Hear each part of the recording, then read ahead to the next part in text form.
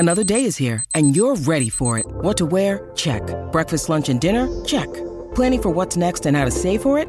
That's where Bank of America can help. For your financial to-dos, Bank of America has experts ready to help get you closer to your goals.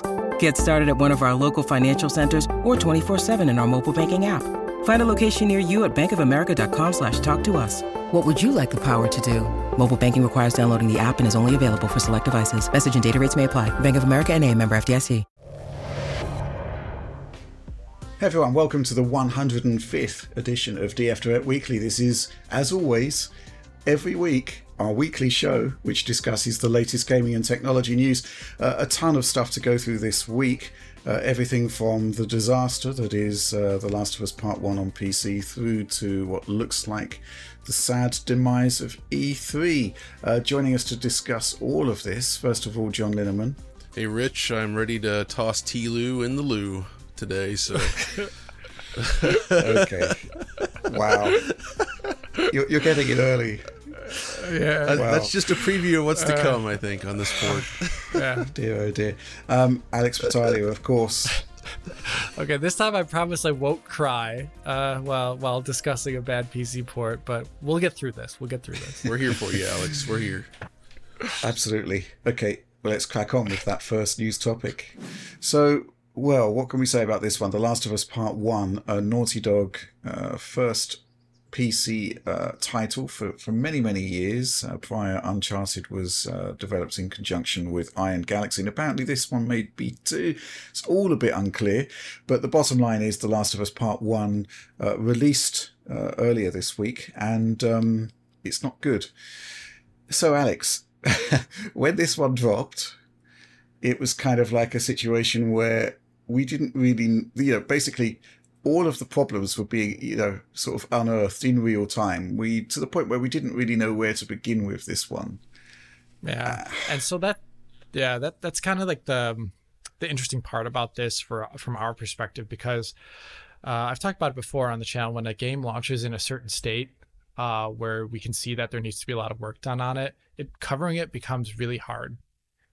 And given the flux of user reports describing very, very many issues, and then as we started testing it ourselves and started discovering maybe even more issues with more detail, we realized that it's like we're not going to be able to cover this in the usual fashion. And I think that's a good thing to point out for the audience right here. I will not, as of yet, be doing a usual Alex Battaglia breakdown of the game that is like 30 minutes long of me going through every setting, comparing it to the PlayStation 5 in a really direct way, getting exact settings, and also giving really hardcore optimized settings recommendations. I think given the current state of things, we have to do a different style of video that Rich put forward, and I think it's a great idea, where we're going to be, and maybe it'll be launched by the time this video comes public. We'll see. I'll be working on the weekend for this, where we're going to be playing the game three ways, with a mid-range PC, a high-end PC, and the PlayStation 5,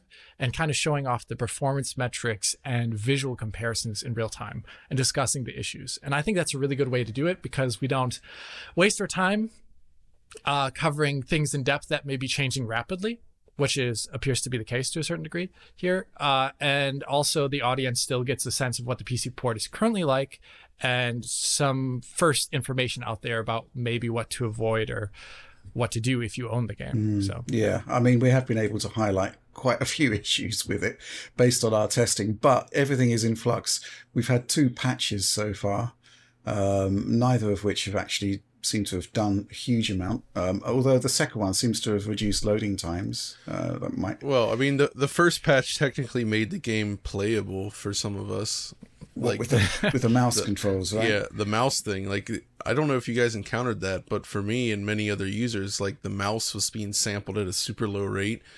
It even has an option for raw input on and off, but it made no difference. Mouse movement was super jerky, like 10 FPS. And this translated into jerky camera movement as well, but only using the mouse. Even if your game was running at a high frame rate, everything else was smooth, but as soon as you move the camera, super choppy, basically unplayable with mouse and keyboard. So, right, which is nuts. I mean, everybody is bringing in Iron Galaxy into the conversation, and inevitably Arkham Knight is therefore brought into the conversation, and questions of whether this is the new Arkham Knight. I don't think it is. I mean, Arkham Knight was a spectacular disaster in that no matter how good your PC was, you couldn't run it at 60 frames per second locked. There is, with The Last of Us Part 1, I think we're fairly agreed that if you have extreme power or very high power niche PC components, you're probably going to be absolutely fine. Not in a fantastic state by any means, owing to the CPU requirement. But if you've got a GPU with a ton of VRAM and a ton of performance, and you've got a top class CPU, you're going to be powering through this one and still having a pretty great experience. I'd say that the issue is when you actually start looking at the game from components that are broadly in line with a PlayStation 5. Alex, you're in trouble, right? You're in incredible trouble. So the thing is that everything is about averages always. We look at a broad spectrum of games. I have created PS5-like settings in so many games. Really, I don't even know how many at this point in time, where I can get a good, even if I'm a couple settings off, I can get a good understanding of what PS5-like performance is like on the PC side of things, what you may be required there. And this is really far off the charts for every metric. CPU, video memory, and of course the GPU side of things, and that is probably the part of me, kind of like with Forspoken at its launch, or maybe the Callisto Protocol, where I say really hold off right now if you have a mid-range PC, and that's a shame. I want to just really briefly say that I think this entire situation is a big shame. For a lot of reasons, for so many reasons. It's like the video game industry and its current releases and the large scale publishers on PC in AAA, we're seeing some really big misses rather constantly. Almost every release that I've looked at since January has had issues where I question whether they should have been released at the release date. Other than Hi-Fi Rush, literally, it's the only game that I've looked at that hasn't had like issues where I go, but why? So I think that's a big issue in the industry right now, and I don't know how you all feel about it. I'm just curious what you think. Like, what about Sony and what about Naughty Dog here? What's the purpose of this release in its current state? Oh yeah, this is a tricky one, and people are very quick to point fingers at different companies, but I think ultimately the buck stops with Naughty Dog and Sony on this. Like, Iron Galaxy is a work for hire company, right? Like, they were contracted out to do work on this game, but ultimately I would say it has to pass Naughty Dog's muster, and they approved this, and it's not good, right? And I actually think that this is the kind of stuff that's really damaging to a brand. I don't know if necessarily think it'll be long term, but this is the first experience that PC gamers might have with this series, and they know it's a popular series. They've got that big HBO show, which has been a huge hit. And then now this is hitting on the PC. And if you pick this up, there's a good chance that you might have a very bad experience with it. And it could actually sour you. And there's a difference between having a slightly suboptimal PC release. Like, oh, I got a few shader comp stutters here and there, and there's a few annoying things about it. Versus this, where the experience on mid-range hardware seems to be almost wretched enough where you might just feel extremely frustrated and upset with this purchase to the point where it could actually push you from wanting to give them another shot in the future, right? Like, it's maybe not, but look, people still talk about Arkham Knight. This isn't as bad as Arkham Knight, but that game is continuously referenced. People think about that a lot. That made a really strong impact on people. This isn't maybe not that bad, but I think if you look at the Steam reviews, you look at the Steam forums, people are having a pretty bad time with it right now. And I think that's it's not acceptable to have released it in this state. It should have been delayed. Yeah, absolutely. Well, in terms of the reviewing side of things, there were alarm bells ringing, right? Sure. A few weeks back, Sony asked whether we'd like to receive review code, and then there was literal radio silence until launch. When we sort of chased up to see whether code would be available, we just got blanked. And that is not a good sign. And then we got the game literally as it unlocked on Steam. That's when the review codes came out. So, the bottom line is, I don't like to infer behavior from stuff like this, but bearing in mind that on prior PC games, other than I think Sackboy, which again launched with issues, this sort of suggests to me strongly that they knew there was something up with it. And if that's the case, then, basically they're sending it out there knowing that the product is going to have issues with a lot of users. And that kind of behavior is unacceptable. I think it's fair to say. See, I think the thing to keep in mind here too is that this is a digital only game, right? This was coming to like Steam and digital platforms. This doesn't have the retail side of the equation to think about. Yeah, there's no gold master. Right. Such. So people would have been bummed out if it was delayed, but I don't think it would have been the end of the world, especially if they presented it right. It's better than releasing it like this. Right. Yeah. By far. I mean, I just don't know where to begin with this, because it's now becoming a meme, or memes, eyebrows, Joel, for example. Joel without a face texture. The best one is the cutscene where it's raining indoors and they just keep getting wetter and wetter. I don't even know if it was actually raining indoors so much as like they were just applying the wetness shaders and like dripping water effect to the characters. So it looks like it's increasingly wet and sweaty in that room. Yeah, it's so there's a lot of bizarre material going on here. I'm reminded of when Fallout New Vegas launched in a really bad way with lots of bugs. All of that stuff is happening. It just didn't need to happen. It should have been delayed, and somebody should have made the decision to say, look, this isn't great and it's not optimal. The issue is now we've had 2 hotfixes with stuff that arguably should have been, well, not arguably, should have been noticed like during development. That we've got issues here, first of all, as John pointed out, with the mouse. Yeah, where it's basically was uncontrollable, really, wasn't it? Yeah, I mean, unusable. Yeah, it's like, how did that make its way into the launch code? Secondly, there's been, with the second patch, optimizations to shader compilation and seemingly loading.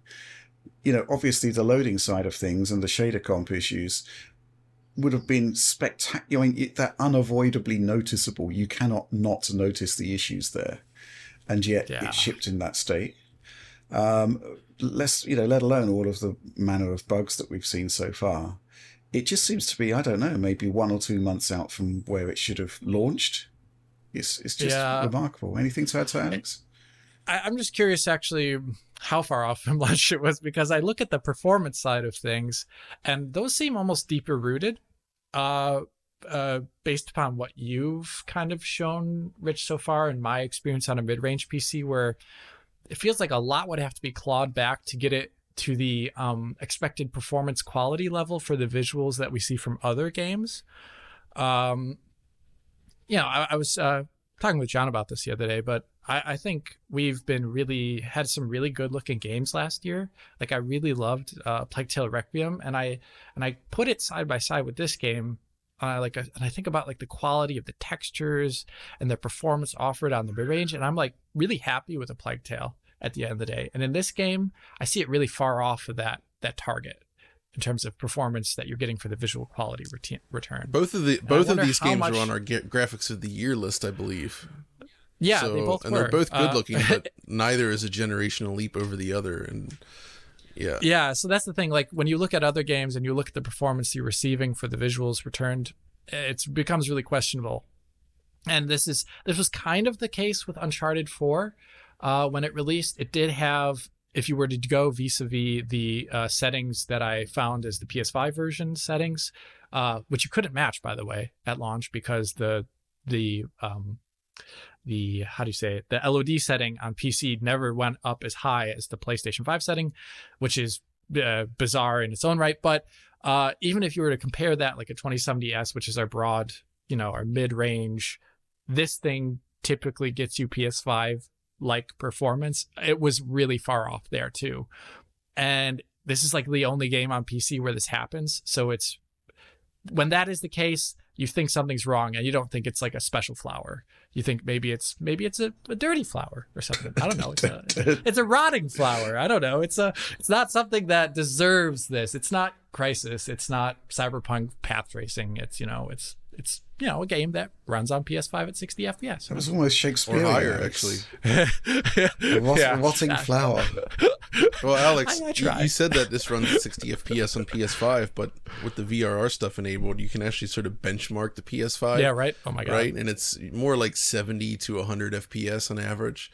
And that prompted me to actually run through some sections on the PC and the PS5 and found that I was getting similar performance levels while being CPU limited on the PC. So that's suggesting a 12900K is equivalent to the PS5 CPU, according to this game. The 12900K is at least twice as fast, which is astonishing when you think about it. Yeah, I mean, so let's bring in some supporter observations and questions here. DF Enjoyer says, in your opinion, should game companies start getting punished for bringing out unfinished games? The Last of Us on PC is an insult. Well, they are being punished in terms of the fact that their reputation and their Steam rating is in the toilet at the moment, and they've got a lot of work to do to turn that around, right? Are they suggesting a Jim Ryan public flogging? Is this what I'm seeing here? But yeah, that is the implication, isn't it? He wants retribution. DF Enjoyer here wants justice. Justice for DF Enjoyer. The Last of Us on PC is an insult. I mean, let's take a look at some other questions. This one from Axel HYC. Hello, DF friends! ! Hope you had a good weekend.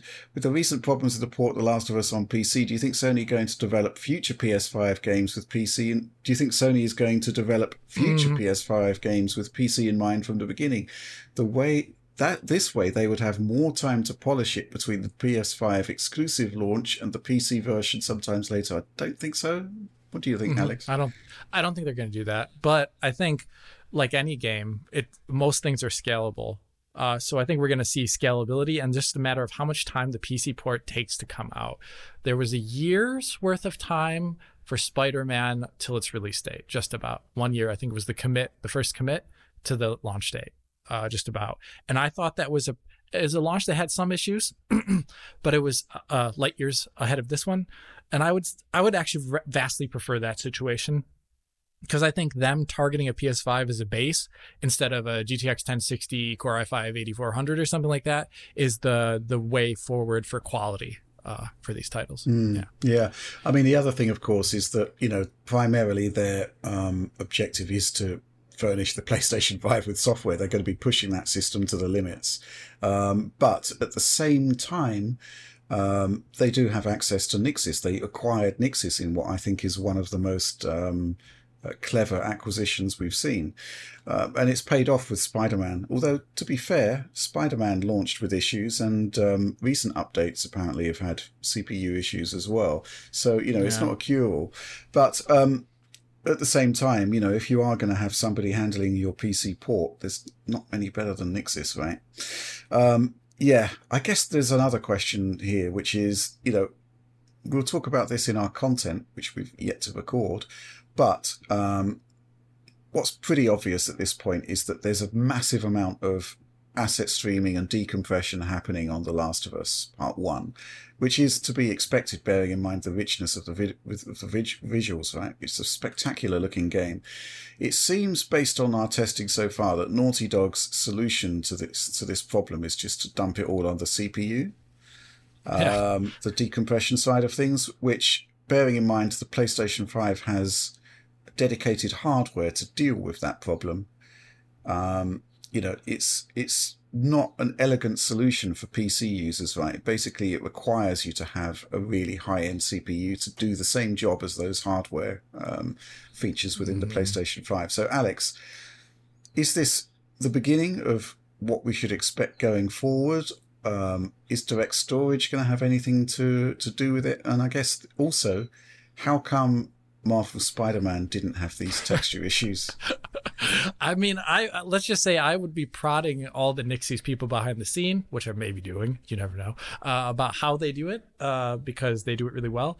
I think whatever solution that they've devised currently for the game in its release state is just not fit for the PC platform. Whatever they're doing with memory management, whatever they're doing with how they're getting assets on disk into your GPU or into system memory, maybe. I think that's a big issue. And they apparently are the only developer with this issue out there in a really visible form, given the way we can look at the game from the outside. Like, we have yet to see any release on PC that suffers from this issue. Really? What about Forspoken at launch and Hogwarts? Forspoken is, well, those wasn't hardware decompress. This wasn't a hardware decompression issue. So that's what I'm talking about. I'm not talking about VRAM, how much you need for good textures. Yeah, that's a different we'll get onto that. We'll get onto that. But in terms of just the CPU required usage to stare at a wall, or the CPU required usage to walk forward to a new section of the game, I just covered Resident Evil 4, and I think, my goodness, that is a broadly comparable game in a visual perspective. It has amazing cutscene quality. Environmental textures are pretty great.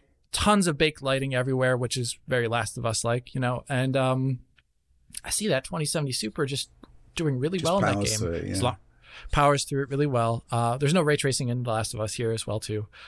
I just look at broadly comparable games and I say this is an outlier. We shouldn't use it as a data point metric for the future. Much like when Gotham Knights came out, we said, I don't think this is a good start point. This specific game was not a good thing to say, this is the future.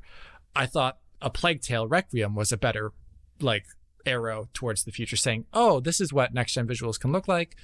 And this is, what the hardware requirement can look like there. And I thought that was better. And I don't think this one is. Direct storage is really interesting where, you don't need direct storage to do fancy different loading and things on PC. You don't technically need it. You don't. That is just an API standard to do these things. I think if you go back to Rage back in the day, there was even a GPU CUDA-based decompression option for the mega texture. Back when did that release? Oh, wow.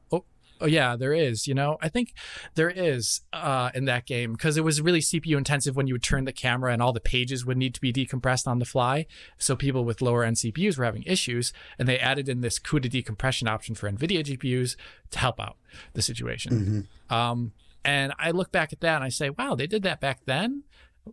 I feel like if you're going to bring out a game for PC, it does involve perhaps a lot more tailoring. And maybe for this project, it wasn't easy at all, given the time constraints. Right. Rage came out in 2011, by the way.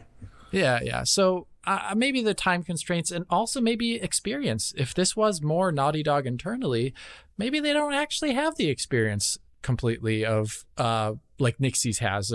Nixies has done this for years. They're incredible. Of knowing exactly how to do certain things with the memory subsystem on PC, which is different than it is on console. Mm-hmm. So there's a lot of reasons. I don't think it's a future indicator just yet. Okay, Alex. I'd like a better title. It's pop quiz time. Are you ready? Let's cue it up. I've collected 7 games or so that we've covered on our channel for the PC over the last several months. And I want you to tell the audience if the game I name is better or worse than The Last of Us Part 1 on PC. You ready? Oh, yeah. Let's do it. All right. Let's do it. First one. Wo Long. This is, at launch, it was worse. Oh, God. This is hard. This is completely unfair. No, this we're is doing degrees of bad at this point. Okay, so I'm going to say... We'll say at launch. We'll say at launch, not current state. At launch, we're discussing here. I'm going to say a little bit better. Okay. Wild Hearts. Worse. Wow. The Callisto Protocol. Worse. Okay. Sorry, I'm helping you, Alex. Help me. It's okay. Dead Space. Better. Okay. Forspoken. Better. Sackboy. Sackboy, if you get past the first 30 minutes of the game, it's better. Okay. at launch. All right. This is Returnal. It's degrees. Better by far. Gotham Knights. Yeah. Worse. Okay, that was actually 8, but there you go. So that's kind of the lowdown. So there are some better, some worse. It's a mix, but thank you for participating in this quiz, Alex. It was really good, but it also, the fact most of them, other than Returnal, that was really hard. I had to think like, what do I prefer? Stuttering every 20 meters or really impossibly poor CPU performance. So it's like degrees of awful here, and that's most of the PC stuff we've covered over the past few months. Should we do a Shades of Grey clip show of me freaking out about PC games? Maybe. And that's not even including stuff like The Witcher 3, the update, which was pretty I pretty forgot bad about when that. it hit. Although I didn't, Plague Tale was good, right? That was actually fine. quite good. Resident Evil 4, we talked about, that was pretty good. It's good enough for the most part, Scorn. Remember that? Yeah, the stutters. Oh, geez, everything is... So Alex just made a bit of a deep cut there with reference to Shades of Grey, which is the end of Star Trek The Next Generation Season 2, where Riker is stricken, and the production team had run out of budget, so they just had Riker in the sickbay, basically hallucinating the last 2 seasons of Star Trek The Next Generation. But it would be quite remarkable to actually sort of get some footage of a stricken Alex in hospital, hallucinating the best and the worst of the last 2 years of DF Direct Weekly. That'd be good. I'd love that. Oh my god! And at the very end of it, Naughty Dog releases a really great patch for The Last of Us Part 1. Snaps me out of my that snaps you out of your stupor, and it's back to business as usual. Okay, question that I'm going to bring up now concerns VRAM allocation and just how much VRAM your GPU should require. It's a topic that's been brought into focus with releases like Forspoken and, of course, Hogwarts Legacy. Clearly, there's a lot more visual data required, texture data specifically, and it's causing consternation. So we've got this question here from Smug Goat. Hey, Digital Foundry, ! It is I, Smug Goat, back with another PC question. My last question for you was all based on VRAM requirements increasing in future games. It seems the trend continues. I had to upgrade to a 4090 to stop worrying about it. That's kind of extreme.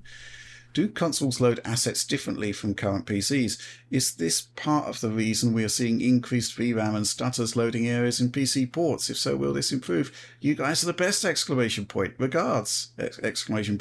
And I'm going to bring in DF Enjoyer. He's back, and he's still angry. Second question. With NVIDIA's new cards rumoured to have 8 gigabytes of VRAM, what the hell are they thinking? This is an interesting point, right, Alex? Because we are starting to see PS5 ports where there's kind of no cross-gen counterparts. For the last gen consoles, which basically means that the baseline for development has moved up. The old consoles had, let me think about this. They had 8 gigs of memory, but around 5.5 gigabytes available for the titles. The new consoles, 16 gigabytes. PS5, to the best of our information, has about 12.5 gigs of available memory to the title developer. Is all of this having an impact, and should people be considering how much VRAM their GPU has? What's going to happen with 8 gigabyte cards? As a part of it, I want to answer the second question from DF Enjoyer here first. I don't think 8 gigabytes is a sound purchase in the year 2023 for many users. For the purpose of avoiding bad PC ports. And this is not for avoiding good ports. I think a good port offers up texture quality settings that are reasonable and not awful. And that is the issue, I think. There's an art process that is involved with degrading texture quality and or setting up a texture streaming system that some titles just don't do. And I thought a really good example of that was Forspoken and Hogwarts Legacy, were both rather close to released patches, which worked wonders for the quality of textures for GPUs running 8 gigabytes of VRAM there. And you will have to ask the developers as to what changed there for themselves. But it shows, I think, to the point that you don't, just because you have 8 gigabytes of VRAM doesn't mean your textures have to look awful. And the thing is, a lot of these games that that had issues, as soon as you would have an 8 gigabyte GPU, the texture quality could reach like sub PS4 levels, which shows to me that there wasn't an art and optimization pass there to get it looking right.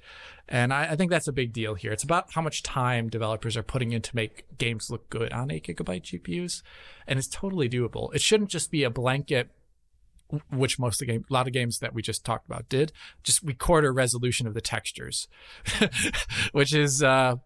they wouldn't do that on a PS4 release necessarily. So it's a little bit weird to see them doing it on a PC release. The other question is, I guess, like, is there a different way of loading on consoles? And is this so like a unique situation looking forward? I don't expect 8 gigabyte GPUs to have the exact same texture quality necessarily as PlayStation 5 or Xbox Series X always in every game.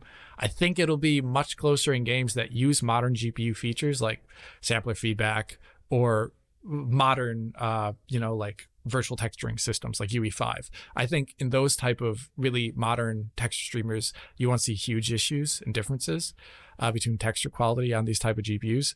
But if a game is a little bit older school, then the issues will crop up more.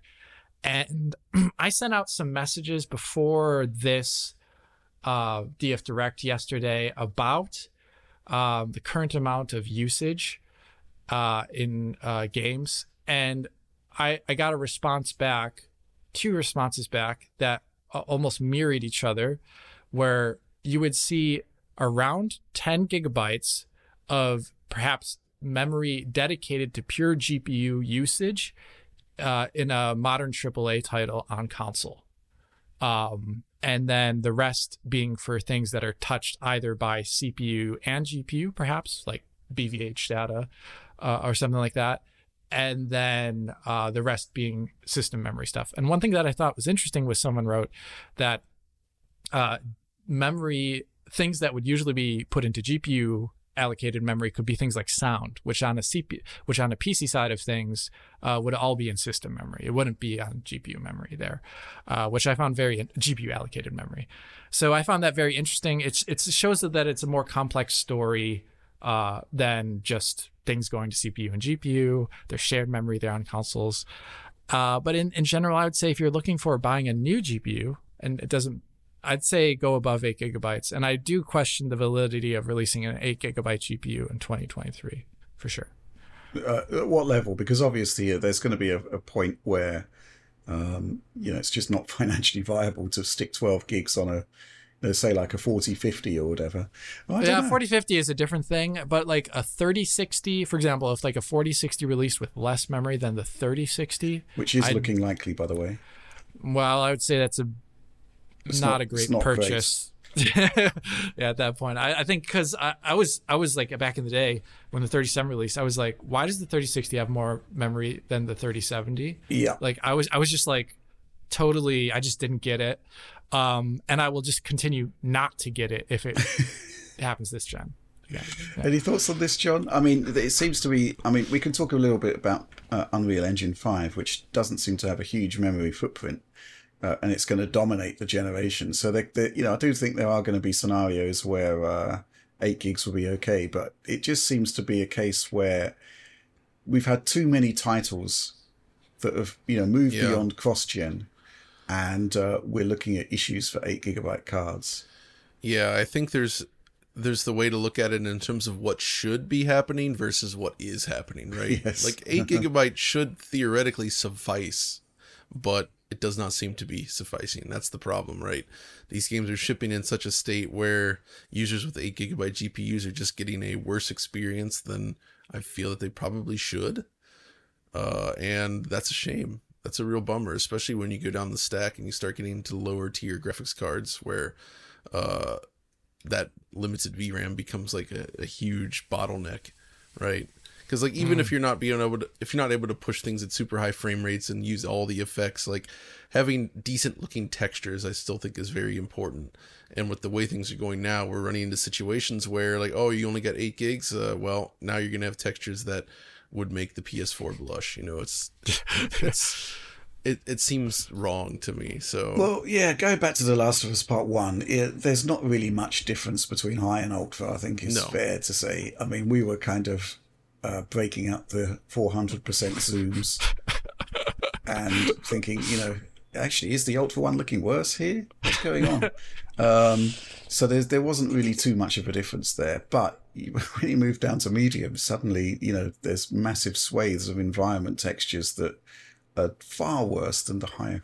It feels like just taking like a weed whacker to the textures just to get the memory down rather than like thoughtfully working on it, right? Like it's just the way things end up looking. You get all these weird like alpha blended textures, like these ugly layers and like nasty looking like black borders around it, and it feels like, oh, this texture hasn't finished loading in, rather than it's just slightly lower res, right? And that's not good. Yeah. Well, interesting stuff. I mean, where do we go from here? What do you want to see from Naughty Dog, Alex, to address this? Because, I mean, you know, when we're looking at stuff like the CPU burden, where basically it does look like the hardware decompression feature of the PS5 has been moved to the CPU. And I think in one of your images, in one of your tests, this had like a 20 FPS impacted performance on a incredibly massive on a Ryzen 5 3600. This is like, you know, where do they go from here? Because we're going to get these patches coming in thick and fast, which will address bugs, right? But realistically, to get this port into shape, we're looking at a fundamental reappraisal of key systems.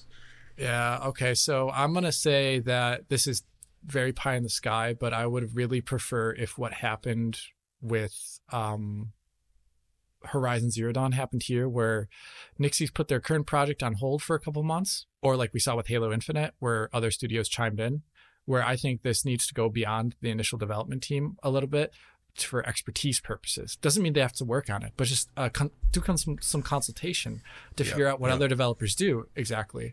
Because PC is, you know, a platform where a lot of developers get it really, really right, and some others don't. So I would love to see a consultation with experts and then work on a patch based upon that consultation, which would maybe remedy the situation.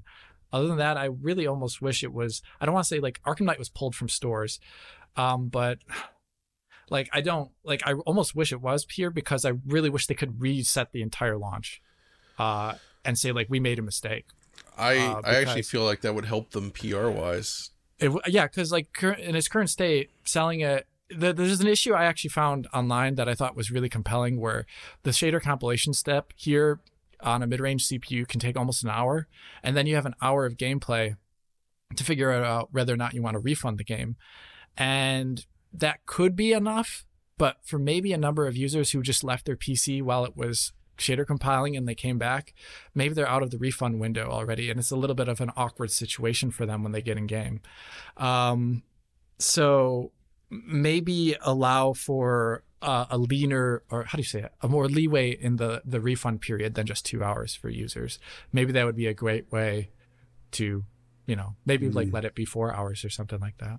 Yeah. Thoughts, where do you think they should go, John? Because this is kind of like in crisis management zone at the moment, isn't it? Yeah, and I think what I kind of suggested before makes most sense. I think they should come out and acknowledge the issues and sort of apologize for it and say, we're going to take this down for a bit and we're going to be back and it's going to be awesome. And then they need to figure out a way to make that happen. Because, I don't think they're going to do that. And I do think if you have a high enough NPC, the experience can still be pretty good, though even then, absolutely. Like it runs well on my system. But there's still things about it that I found annoying, like the loading times being exceptionally long for some reason, more so than you'd expect. And that, you know, that initial shader compilation process is really kind of baffling, given how, you know, it's exceptionally long, right? Like that's not the typical amount of time that I think a consumer would want to wait. Yeah, there's word that the second patch addresses loading times. I think the loading times are faster and apparently shader comp as well, but at the same time, when when I loaded up a section this morning, it still took a long time. It's not. I think there are fundamental issues here that need comprehensively addressing, it's like and really deep seated. And releasing a whole series of hotfixes day after day isn't going to be addressing these fundamental issues. It's going to be sort of bug fixes and emergency triage, so to speak. But yeah, it's a really, really difficult situation.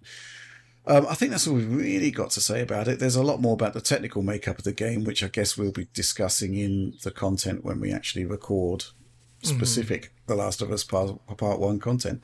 So I guess we should move on to the next news topic. Okay, so this week Nintendo released a new video with 10 minutes of action from The Legend of Zelda Tears of the Kingdom. And I think there's going to be an OLED Switch variant based on the game as well, which is nice. Wow. John, thoughts on this one? Well then, so we finally got some footage here. I'm actually looking at it again now. It looks a heck of a lot like Breath of the Wild, doesn't it? Like, I mean, so they didn't actually set the stage in terms of narrative or what they're trying to do here. The world is clearly based on what we saw in Breath of the Wild, but it has changed. That's somewhat unusual for a Zelda sequel. Usually they're completely new and fresh, where this seems a bit more like a Majora's Mask approach, which some people might be like, heck yeah, I can understand that. But the way this demo focused on very specific things without really revealing much about the greater overall structure. And that's actually what I want to know more about. And I suspect we're just going to have to wait to see in the final game. But this is like, I said it on Twitter, but it's basically The Legend of Zelda nuts and bolts, right? Like, Yes. It is exactly like that game. You're piecing together things in a greater scale than in the original game. They're showing them build all these boats and vehicles, and that seems to be the focus. And whether that's good or bad, it remains to be seen, but I think it's going to be based on how important that is to the progression, right? If it's just like, oh, you can mess around just for fun, to me, that's not that interesting. But if it's like, oh, you need to figure out creative ways to get to certain areas or to complete certain challenges or tasks, then it gets a lot more interesting, because I can feel more organic. But I'm willing to trust them on this. They have a pretty good track record. We'll see how it goes. But visually speaking, I think it looks, for the Switch, I think it looks good, right? Like, it looks like a continuation of the work they've done before. The only real visual flaw I would point out right now in terms of something that's distracting is the way shadow maps are handled. They're very low res and noisy, just running around the world. Everything's kind of always has this kind of noisy look to it that's not the best. But that also suggests then, if you recall that earlier footage that we saw of this game where we were like, is it too big for Switch? It seems like it was too big for Switch, because this actually does look like what you would have expected from Switch. The image quality is comparable to the last game, not like the more super sampled look of those earlier trailers, right? So I do think it's interesting that they're addressing some things related to weapon degradation, in that it seems like you have more flexibility in terms of what you can now build, like just using items around the world to create like makeshift weapons on the fly, which is cool. And that actually could be all right. Like, and I love that, like that one scene where he's fighting the one enemy who literally has like, it looks like he ripped a door off of a building, and just using it on a pole. And it's like, that's cool. And I do like this whole floating islands thing they've got going on. That's pretty cool, actually. Just like all the elevated stuff. But I don't know. What Rich, what do you think Chad would feel about this? He wasn't a big fan of Tears of War, but I wonder about Tears of the Kingdom. Well, it's what can you say? It's Nintendo. It's got no time for Nintendo. I would paraphrase Chad, but it's just not it's just not possible without moving into sort of mature rating podcast. Oh yeah, that's true. I'm looking at the footage now, and it is basically, it seems that the emphasis from the sort of game world progression is in how vertical it is now compared to the last title. But yes, when you first switch to that gameplay and it's Link on the horse, it could come from the first game, right? Absolutely. That's fun. And yes, you're right. The image quality now suddenly looks like a Switch game, which which is, I guess, Occam's razor suggests that something is up with that prior footage that we saw.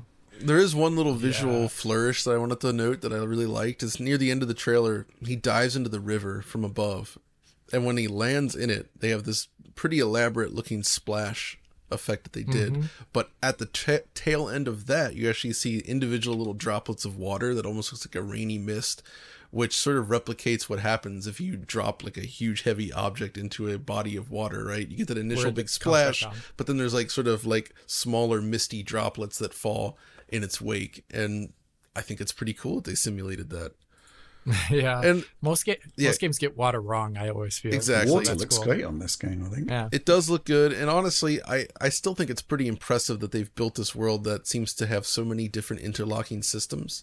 Yes. In interactions like this, that is pretty darn impressive in and of itself. Like, this is like the extreme take on what UE was trying to do with Far Cry 2, right? Where it's like everything just behaves as you'd expect. Like wood burns, this stuff does this, and just combining all that, that's an amazing accomplishment at this scale.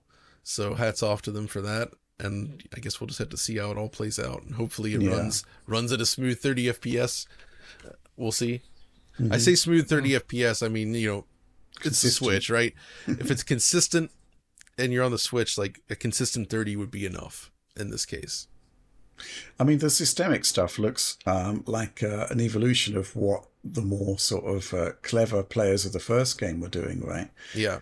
Where they were they were making vehicles even in the first game, kind of limited, of course, compared to what we're seeing here, but it's the same principle, right?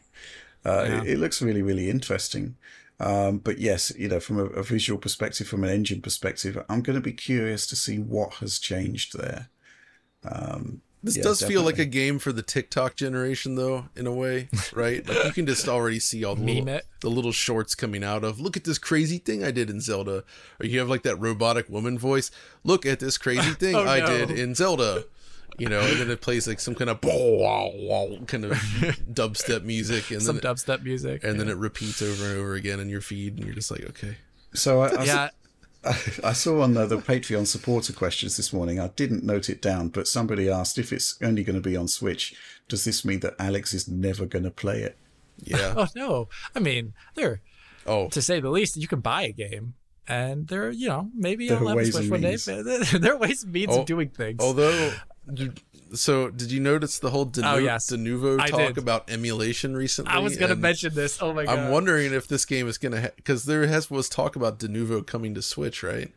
And now that they get the emulation speak in there, I really have to wonder if this game has some sort of like anti-tamper to fight back against emulating this on day one. We'll see. Like, oh my gosh. Like, they don't want people busting out the PC 4K 60 versions of this game on day one, right? I mean, it would fix a lot of the issues that we saw visually here. I was just going to say that this reminds me of a PC game. Like, it reminds me of, like John mentioned, Far Cry 2. It also reminds me a lot of games that I don't play, but simulation games, like survival simulation games, have a lot of systemic things about, like, wood burning and the construction of everything. So it reminds me a lot of that. Something you'd see in, like, a Steam early access sale, but with Nintendo polish. Yeah, that's actually the best point. That's what makes it potentially the most interesting, is that Nintendo polish is the difference, where you look at a lot of these games and they're just almost incomprehensible unless you're like really into it, right? You're just like, it's just like menus upon menus, and you're like, okay, what do I even do here? And if you're into it, great, but this kind of opens the door and makes that stuff more accessible overall. Okay, fair enough. Agreed. We're getting perilously close to the release of this game, so I guess you'd want to cover this one, right, John? Yeah, as long as it aligns.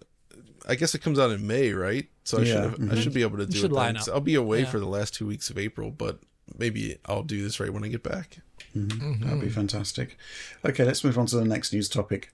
Okay, so the night before we filmed this direct, got some really sad news, actually. It looks like E3 2023, which was set to be a massive comeback for the event, has actually, well, it's not going to be a massive comeback for the event. It's been cancelled, which is really bad news, right? I think E3 is a rallying point for the industry, is of crucial importance. AAA can look after itself, but I think smaller games are going to miss the lack of exposure. And again, as a meeting point for the industry, we're kind of we're worse off without E3. Yeah. I guess we should put in a bit of disclosure here that the event was going to be run by ReedPop, who are a non-majority shareholder in DF, but regardless, it doesn't really change our opinions on the fact. Where do we go with this one? John, what do you think about this? Was it inevitable, do you think? I don't think it's inevitable. I think this comes down to a lot of mismanagement from the ESA more than anything else. Shows are still happening. They're still being planned. But I think like we've moved away from where they can just demand like large sums of money, like to the degree that they were, to get big publishers on board in an age where publishers can kind of do their own thing now. And I'm sad that they haven't found a way to make that work, because, you know, doing your own digital event, which seems to be the way that all these publishers are going, that has its own value. But at the same time, I feel like we're dangerously entering this area where there's too many of them, and it's easy to get lost in it because there's no longer a rallying point behind them. I like to look at it this way. E3 is like the cable box for all those years, where it's like, I'm gonna cut the cord and get this service. And now we're at the point where there's like 1 billion subscription services, and now and it's all like, it's no longer consolidated. It's almost confusing and annoying, and it just creates this big mess of services everywhere. That's kind of what it feels like here, where it's like, all right, now we have all these different random events happening all in this different times and different sources. And I feel like it kind of like dilutes it a little bit to the point where it's just kind of a big mess. I mean, I know Jeff still has his show going on as well, but I don't know. It feels a little bit chaotic. And this also eliminates that networking opportunity that you would get from E3, like all the meetings with the people, meeting them face to face, actually getting to know others there. That stuff was really important, I think, for like growing sort of the discussions around games, and just, you know. From a journalism perspective, it's becoming increasingly difficult to actually ask questions, right? Yeah. And this is one of the great things about events, which is that everybody is present. You know, you get your slot potentially, and you can actually ask questions. And email doesn't cut it. I mean, you know, Last of Us Part 1, for example, it was like, okay, what's happening with The Last of Us Part 1? Is code coming? Mm-hmm. Zero response. There's, you know, communication is pretty poor in the industry, I'd say, at the moment. And, you know, events are a way to bring everybody together, and it actually unearths stories.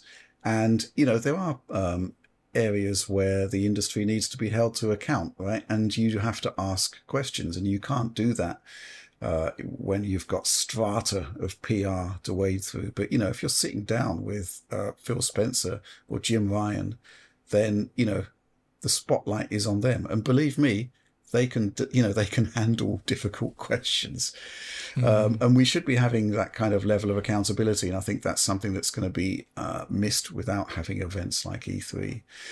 Beyond that, I think it is a case of, I actually saw an interesting tweet this morning. I think it was from Rob Saunders, works at Apple now, used to work at Nintendo.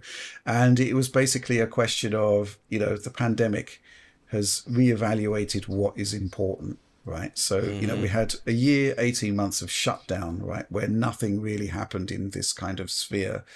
And game developers, publishers noticed that, oh, hold on a minute. No events, and my games are still selling well. Why should I participate in events? Secondly, from a developer perspective, the crunch, the stress of producing, you know, vertical slices, proper demos for E3 really took a toll. And suddenly it's like, well, do we actually need to do this? Yeah, that's true. So there's kind of, you know, half of one, you know, it goes both ways, basically, you know, 6 of one, half a dozen of the other, where it's a good thing from certain perspectives, but from other perspectives, it's really, really bad. Well, the shows are still happening, though. It's just not E3, so there's still got to be some demos prepped, right? Like, there's still Gamescom, TGS, EGX, PAX, all those. Yeah, but code is kind of thin on the ground at those things. That's true. Right? That's true. I mean, when was we've just had PAX East, for example. There was very little coverage that made its way through to the media, which was like, Game X was at PAX East and it was awesome. This is what we learned about it. There wasn't really much of that, right? And I'm kind of seeing PAX more as a sort of community event now. Maybe I'm wrong. But yeah, it's tricky, right? I mean, the other thing, of course, is that if you do have a really good polished demo, you can just put it out on PlayStation Store, Xbox Store, and people can actually download and play it, right? Which I prefer, honestly. yeah, that's the other thing, right? There's always the cloud as a streaming option as well if you don't want to have code out there. I mean, man, you went to E3 a lot, John. Yeah. I went to E3 and then stopped going because I just couldn't hack it anymore. It wears you down, that's for sure. Well, yeah. I mean, I think here's the thing, right? There's so much that was happening at any given E3 that if you were there, you actually saw less than if you were actually just not there, which is kind of bizarre, right? Mm-hmm. But at the same time, when you were hands-on with a game, when you were speaking to a developer, then you actually got much more of a wealth of information that's just, not going to happen anymore, which is a bit of a shame. I guess we've still got Summer Games Fest, right? I'm not sure whether Jeff's physical event is actually happening or not. But the point is that even if he cancels his physical event, the front-facing Summer Games Fest is going to continue as per normal, right? Which is, it's a digital event to all intents and purposes. World premiere. We're going to hear a lot of that. Can't wait. Yeah, so it's a really sad state of affairs. I don't really know what more to add to this, really. So I actually think part of this stuff is just unfortunate timing because, like, Nintendo, for instance, was always a big proponent of E3. Despite not having the press conference there, they always had a big booth presence, right? Like, even after they switched to the direct format, or Ubisoft. But you actually look at what those companies have in the pipeline right now, like, they don't have anything really to show it at an E3 this year. Right? Like Nintendo has Zelda, which comes out before that. That's going to be their big marketing push. But after that, I mean, Pikmin. Like there's not much that I think that they could really justify having a big event there or a big booth when, their biggest hyped game is just out and they don't have anything else really to announce or show. And Ubisoft as well is in a pretty dire state these days. They don't really have much either ready to show. Like I feel like the companies, like this year was just a bad year in general for that kind of stuff, and I felt like there was no way they were going to be able to pull this off as a result. Yeah. Good one. Thoughts, Alex? I mean, you've never been to E3, right? Never been to E3. I was always a really big proponent of the idea of having an online event where people directly participate in some way. As in, I put forward the idea in the past of having participative streaming through a streaming service where people can play the demo currently on stage there, for example, with the presenter maybe at the same time. And the presenter points out things maybe over a 10-minute period while you play alongside them through streaming. I don't know. I think there's a way to do it with the modern technology we have that would be really compelling. So maybe it comes back in a different form. Well, Alex, you've experienced some of what E3 offers anyway with Gamescom, the business area. The business area. That's actually usually a pretty good spot because unlike a PAX, they actually have a whole dedicated area for specifically this kind of stuff, right? Behind closed doors demos, and the developers are there. So that's still good, and that event is still happening. I like Gamescom. Gamescom's a good replacement, I'd say, overall, but it doesn't quite. It's become more so. There won't be any transatlantic flights required either. Yes, for us, which is a peculiarly European mindset, but it is what we think. I mean, Bjork Tribe here comes in with eulogy for E3, please. This is 2 years in a row. It's been cancelled. They can't be thinking about 2024 anymore, right? Or ever again. Communication direct to consumer is too easy now to hold a big pageant for everyone in the form of E3. Is there any shift E3 could make to save it in some limited form? Perhaps a dev conference or become press only again. Anyway, bye, Yeah, I do think there is actually a case to make it a kind of industry meeting point for the reasons we've stated. And I do think, ideas like Alex, maybe not in, entirely in that form, but there does need to be some new way to make consumer interaction relevant, I think. I'm going to be sad to see it go, is my eulogy. Because say what you like about E3 in terms of whether it's a good E3 or a bad E3, but the point is that we have a week of madness, crazy, brilliant stuff that, all happens at the same time. It's an event. And maybe Gamescom will step in to fill the void in the way, it's certainly Gamescom's prominence has increased substantially over the years, I'd say, whereas E3's has diminished. So maybe that will be the new rallying point, but I think we need one. Mm-hmm. Maybe it's time ditch the ESA and make E4 Electronic Entertainment Expo Extreme. Extreme edition. Yeah, E5 Extreme Edition. Extreme E5. There you go. It's time for E5. Let's bring it back. Yeah. I mean, we've all got our issues with the ESA, not least the whole doxing situation where it just diminished credibility within the industry to nothing. And certainly not having that organization in play makes us happy. Yeah, that I will not forgive them for that. That's a bunch of BS. Okay, let's move on to our final news topic. This one is really interesting, right, John? Basically, the Mister, which is a brilliant emulation platform for retro gaming, has a new core, and it's for the IRM arcade classics of old. Tell us more. I mean, there are some amazing IRM games. R-Type is probably the... Well, okay, so R-Type was already supported. The M92 is actually a more advanced board. And so this comes from Martin Donlin, who just sort of dropped this. And it's still an alpha version, so there's still some flaws, and not every game is working perfectly. But some of the games that the M92 plays is In the Hunt, of course, Kaite Daisenso, as it's called. R-Type Leo, which has never received a proper home version, and R-Type Leo is amazing. Got Undercover Cops, which is an awesome brawler. Gun Force 2, which is just insane looking, though that doesn't quite work properly just yet. And various others, but this was like a late generation 2D arcade system that IRM was developing for, and these games are just phenomenal, and it's so good to see them here running on the Mister. And currently, I could say most of them seem to work with minimal issues. Most of the issues seem to be related to sound being the levels are a little bit off, but I played through In the Hunt on there, and it's fantastic. And games like In the Hunt and Gun Force 2, by the way, are connected to Nazca that would make Metal Slug, so it's kind of like pre-Metal Slug, if you will. You can really recognize a lot of the visual flourishes that Metal Slug is known for in those games, the sprite work, which is super cool. And yeah, it's just, we're seeing more and more progress here on the Mister side. Yotego continues to produce stuff. He's got Konami work. They're doing a lot of work on the Konami CPUs and trying to get more modern Konami, well, modern, but some of the newer Konami 2D arcade games up and running on the system as well. He got Outrun and Turbo Outrun on here. All of this stuff together. I use the Mister a lot now.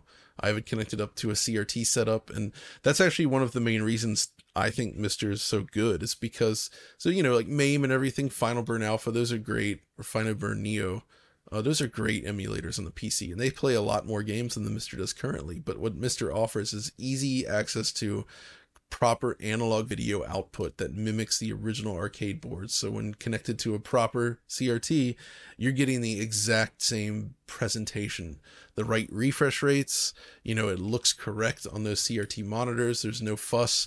Like trying to get MAME working on like an old 15 kilohertz CRT or like a tri-sync monitor, it's actually a gigantic pain in the butt to get it to actually look correct. It's not worth doing, I think, especially on a modern PC. It's a huge pain. This is so much easier. So this is a great system to either build an arcade cabinet around or just build a CRT setup around it. Or even if you're using an LCD, it's still awesome. It doesn't matter. But yeah, Mister is becoming just the place to experience classic arcade games among many other stuff. And yeah, Well done, Martin. Thank you for doing this hard work, and including all the other Mr. Devs. You guys are killing it right now. Awesome. Good stuff. Yeah, I mean, there's so many. We also start a spreadsheet of potential retro projects to do. I mean, the idea is just it's just infinite amount of ideas here. Actually, Rich, this would be a good idea, a good point to mention that I just completed a smaller DF Retro this week. And it kind of highlights a new approach that I'm going to be trying here is, so I really enjoy making those very long episodes, right? It's very rewarding, but it takes a lot out of you, right? It's a ton of work to make those things. And I'm still going to be doing them, of course. One of them's in works right now. But I've also decided to go back and revisit sort of the original DF Retro concept, where I'm going to be producing smaller episodes on like a small, like either a single game or a couple games, reduced scope. So I just did one this week on a game called Gunbuster from Taito. It's a 20-minute episode, and it goes into a lot of the histories around like early first-person shooters and how this is actually a weird example of a Japanese-made FPS for the arcade that has weirdly modern controls. And everything is built out of sprites. So it's like using sprite scaling to do an FPS. And there really isn't a lot else like it. And it feels really unique. And it's not so much just about the game itself, but like the concept of what they were trying to do back then.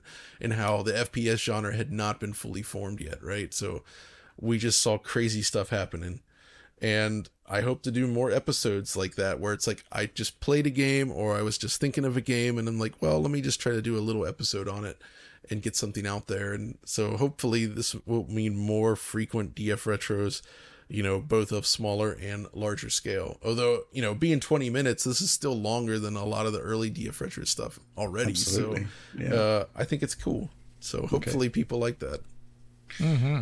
Yeah, check that out. That's on the retro tier at the moment, I think. It's going to be making its way to the public sooner or later. Probably later. We'll see. Let's move on now to supporter Q&A. This is the area of the show where Patreon supporters offer up their questions, get a good 50, 60 every week. It's a ton of stuff there. And we choose the ones that are, easiest or more to answer. Let's start with this one from Edna Mode. Hardware Lumen versus Software Lumen. Why is Software Lumen cheaper when Hardware Lumen has the advantage of hardware acceleration? Is it because of precision? Then theoretically, can Hardware Lumen be cheaper than Software Lumen if run at the same precision? Well, this is an interesting question, right, Alex? Because we've got Hardware Lumen, which was used in the Matrix Awakens on console, but to get to 60 frames per second, Epic opted to use the software solution. So what's going on there? Why can't the hardware solution be faster, bearing in mind its hardware acceleration? Well, I think it's because the quality is the thing that the person just talked about here. We've seen really performant hardware ray tracing on consoles. We saw Metro Exodus running hardware ray traced global illumination on the consoles. To a degree of precision that was higher, actually, than what you find in Software Lumen in terms of the diffuse GI pass. And that's always really, really impressive. If you think about it, Software Lumen doesn't have to deal with a BVH structure in the same way. It still has a structure of things, but it is not like discrete individual models where the polygons line up. It's super, like, as soon as you turn on Software Lumen's Lumen view mode, you can see exactly what it is. Like the surface cache stuff. The surface cache. Yeah. Just take a look at that. It's cool. It's cool, but it, like, as John knows from experience, it looks nothing like the world looks. It looks like Google Earth, but not finished loading, basically. Yeah, it is impressive. So it is about precision, but also there's a CPU thing there that's hardware becomes, because it's more precise by the virtue of it using triangles, it becomes less, performant. It has a higher start cost, but if you were to ramp up the quality of Software Lumen, it would go completely out of budget. Whereas if you ramp up the quality of Hardware Lumen, it is more gradual in terms of like what it's doing. Yeah. So it's basically different foundational concepts, really. Yeah, it's cool. Okay, fair enough. Let's move on to the next question. This one from Perfect_Organism. Apart from it historically not being a console thing, is it time for Sony/Microsoft to implement a 30 FPS cap option at an OS level like the Steam Deck? Any obvious technical hurdles to this? Well, it's an interesting conceit, right, John? In theory, it should be possible. Yeah, I think it would be possible. That's an odd request. I think it's an interesting request because basically what that says to me is that's like Sony and Microsoft saying, "Oh, you developers have failed to optimize your games. We will fix them for you." I don't know. It just because the Steam Deck is an open platform versus a console, right? So theoretically, this shouldn't be necessary if the developers are doing their job correctly, right? But I guess it's true in a lot of cases. Performance decisions made. This puts a little bit of power back in the user's hands. I think Xbox doesn't really need this for, well, I guess it depends on whether you have Xbox doesn't need it if you have a VRR display, but not everybody has that. So this actually could be an interesting option for non-VRR displays, perhaps. I think Sony needs to spend more time actually making their VRR solution more robust rather than implementing this, but theoretically, there's no reason why this could not work, right? Like it seems possible, and it shouldn't break things too much. Although I'd be curious to see what kind of impact it has on like video playback, or if it has any sort of loading. Weird knock-on effects on things. Exactly. Yeah, like loading, I think that's the loading. Thing. Like I think there would be things that would sneak in and potentially cause problems that you may not expect on the surface.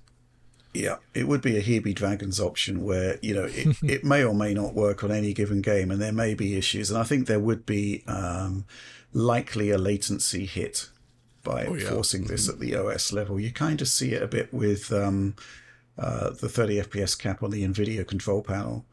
But yeah, it's an interesting idea. And, when you look at stuff like the ray tracing option in Elden Ring, which basically is running at 30 FPS with some spikes above and below, it would kind of smooth it out. Interesting idea, but again, I just think you're right, John. It should be the developer taking care of it, and maybe there should be some more stringent enforcement of technical requirements. I don't see any reason why there should be inconsistent frame pacing. Well, I think some of the interesting things are like to consider, like something like Elden Ring or even Resident Evil 4, where you have these modes where like the PS5 can run those games at 60 FPS because they're running the last gen versions at 60 FPS, right? So we know that there is a solution to get a perfectly stable frame rate on this machine. It's just the choices the developer made that prevent that from being possible. So I feel like in that case, you'd be like, all right, you've got to have like a mode in here that's just like 60 all the time. Like if it's just duplicating PS4 settings, fine. But that, to me, that whole thing is ridiculous, where you end up with a version where it's like, oh, the backwards compatibility mode version runs perfect.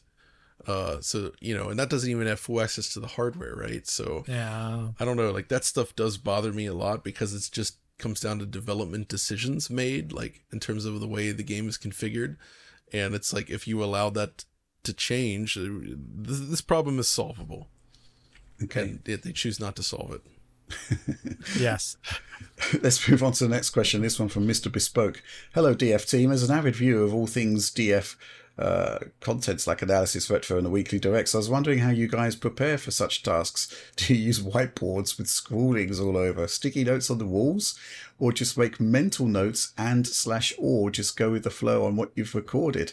And as ever, thanks for all the great work. Well, this is going to depend entirely on what the project is, right? The directs, we have a sheet which lays out the topics, lays out the questions, and we just kind of freewheel it. A GPU review, obviously, there are benchmarks, and it has its own sort of form factor. My other stuff is basically, I just want to test something, and then the tests produce questions which I think the audience will have, or that I have, that I want to see answered. Yes, questions. And that's kind of my process. It's just a case of, oh, this does that. What does that mean? And then we answer the questions from there. But John, I know that you're well into preparation and workflows, right? Yeah, that's the whole thing. Like, that's the only thing that would make the DF Retro episodes possible, or the more documentary like stuff. So like for those, I have a whole process of assembling all of the assets I'm going to need for editing the video and organizing them. So obviously I start with like a spreadsheet where I'm like laying out like, all right, here's all the stuff that I want to cover in this. And then I kind of mark it red or green, depending on whether it's been captured. And I split it up between gameplay capture, filmed B-roll. Like I'll make a shot list. Like, okay, I want to see all these shots with the camera. And I try to think of all the potential angles I'm going to need, because I have to set up the slider and the camera stuff and the lights. And that's a big process, right? So I try to think about all that stuff first. When looking at games, I'll have to think like, I'll have a sub list where it's like, okay, I'm like, for this last episode, what I did on Gunbuster, it's a smaller episode, but I think like, all right, what games am I going to want to reference during this episode? I need to capture all that stuff as well, right? So I make a list in there and map all that stuff out. So the idea is I'm trying to map out all the stuff out first, and then it goes into the asset gathering phase, which is just capturing, filming, doing all that stuff. And all the while I'm doing that, I'm thinking of the script, I'm writing bits of the script, I'm making notes on like a Word document of things I want to talk about to get ready to work on that. Once I have done all the asset gathering, or at least, like a lot of it, then I start my Adobe Premiere project, and I'm making all my different bins and sequences and setting them all up and getting everything into a place where it's like basically building the bucket of organization. So everything's where I need it. And I know like, all right, if I need footage from this game, I just go to this bin and here we go, it's in there. Or if it's like a little side game that's going to be referenced during another part, I put it in the bin with the main game as its own like thing. And, I build out all the sequences with comparison shots, so that involves like making the graphics, doing all that stuff as well, getting everything lined up, trying to find a good visual style for it. There's the whole font selection process, since I like to vary that up. If I'm going to need any additional graphics work, like I said, I use Unreal for a lot of that stuff now, sometimes After Effects, just a matter of like planning out early, like, okay, I want a cool looking lower thirds, or I want to do these like specific shots in this thing. So I have to get that on the schedule and then actually sit down and try to figure it out and make those animations. And then all along, I'm just writing and writing as we go. And eventually I have everything organized. I have a script written, or at least partially written. And then I sit down and I usually film it or record it. And I like to begin editing before everything's ready, but like at least I have a decent chunk ready so that I can get like, say, the first 15-20 minutes done, and then go back and do a little more writing and figuring out what's next. And it's just a big long process of just assembling just everything that I'm gonna need. And thanks to help from like Mark and Corey now, like in some cases I can be like an Audie as well. I'll be like, all right, at this part I'm gonna need to capture this game or something. Do you guys have any footage of this game handy, or could you quickly record something for me? Usually for like one-off stuff, or just if I need a lot of B-roll, I'll be like, all right, I'll play it, you play it, let's just upload all of our B-roll to the folder so we have a lot of shots to choose from. And yeah, that's because one of my biggest pet peeves on this stuff is there's videos where people will just rip footage from YouTube and use other people's capture, and it's always a variable quality with different aspect ratios, different frame rates. None of it matches together. I like to establish a very consistent, clean look and present stuff in the best possible way, but it takes a lot of time, doesn't it? So, any thoughts on this one, Alex? For you already explained DF Direct, but for a PC video, there are things I know I have to do, and they're in my head. I will only occasionally write them down. But most of it is actually Premiere timeline management, where I've got an entire timeline that is about optimized settings, and then sub timelines for each individual setting, usually so that I can get like specific zooms on each video file and line them up perfectly. And so like whenever you see a 3 or 4-way segment in my video, that's like one of the largest planning parts of my video process from a production standpoint. Then obviously I find scripting Scripting takes a while sometimes. It depends on the project. Sometimes it's really easy to script, and other times much less so, and it requires more planning and more playing of the game at that point. So yeah. I guess all of us has our different processes and different video outputs at the end of the day. Yeah, interesting stuff. Let's move on to the next question. This one from Brett. Could fully path-traced games in the future bring back multi-GPU? In theory, my thinking is that each GPU could shoot rays with a different random pattern/seed at half the ray count. If performance was the goal, then the images between GPUs are then averaged together.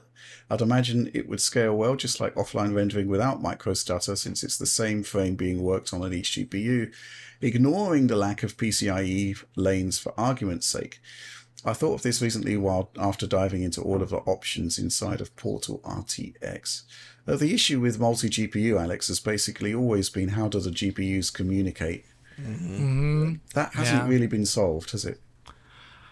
I think, well, in the classical way, PCIe bandwidth and the SLI bracket and the Crossfire dongle were all they could do things. It just depended on like the era when they came out. Sometimes it would be better, sometimes it would be worse. And I think with NVLink, NVIDIA had something pretty interesting going on there. And I'm pretty sure even post NVLink, you can hook up multiple GPUs into NVIDIA's Omniverse and use that for the path tracing there in real time. I think that is actually completely doable.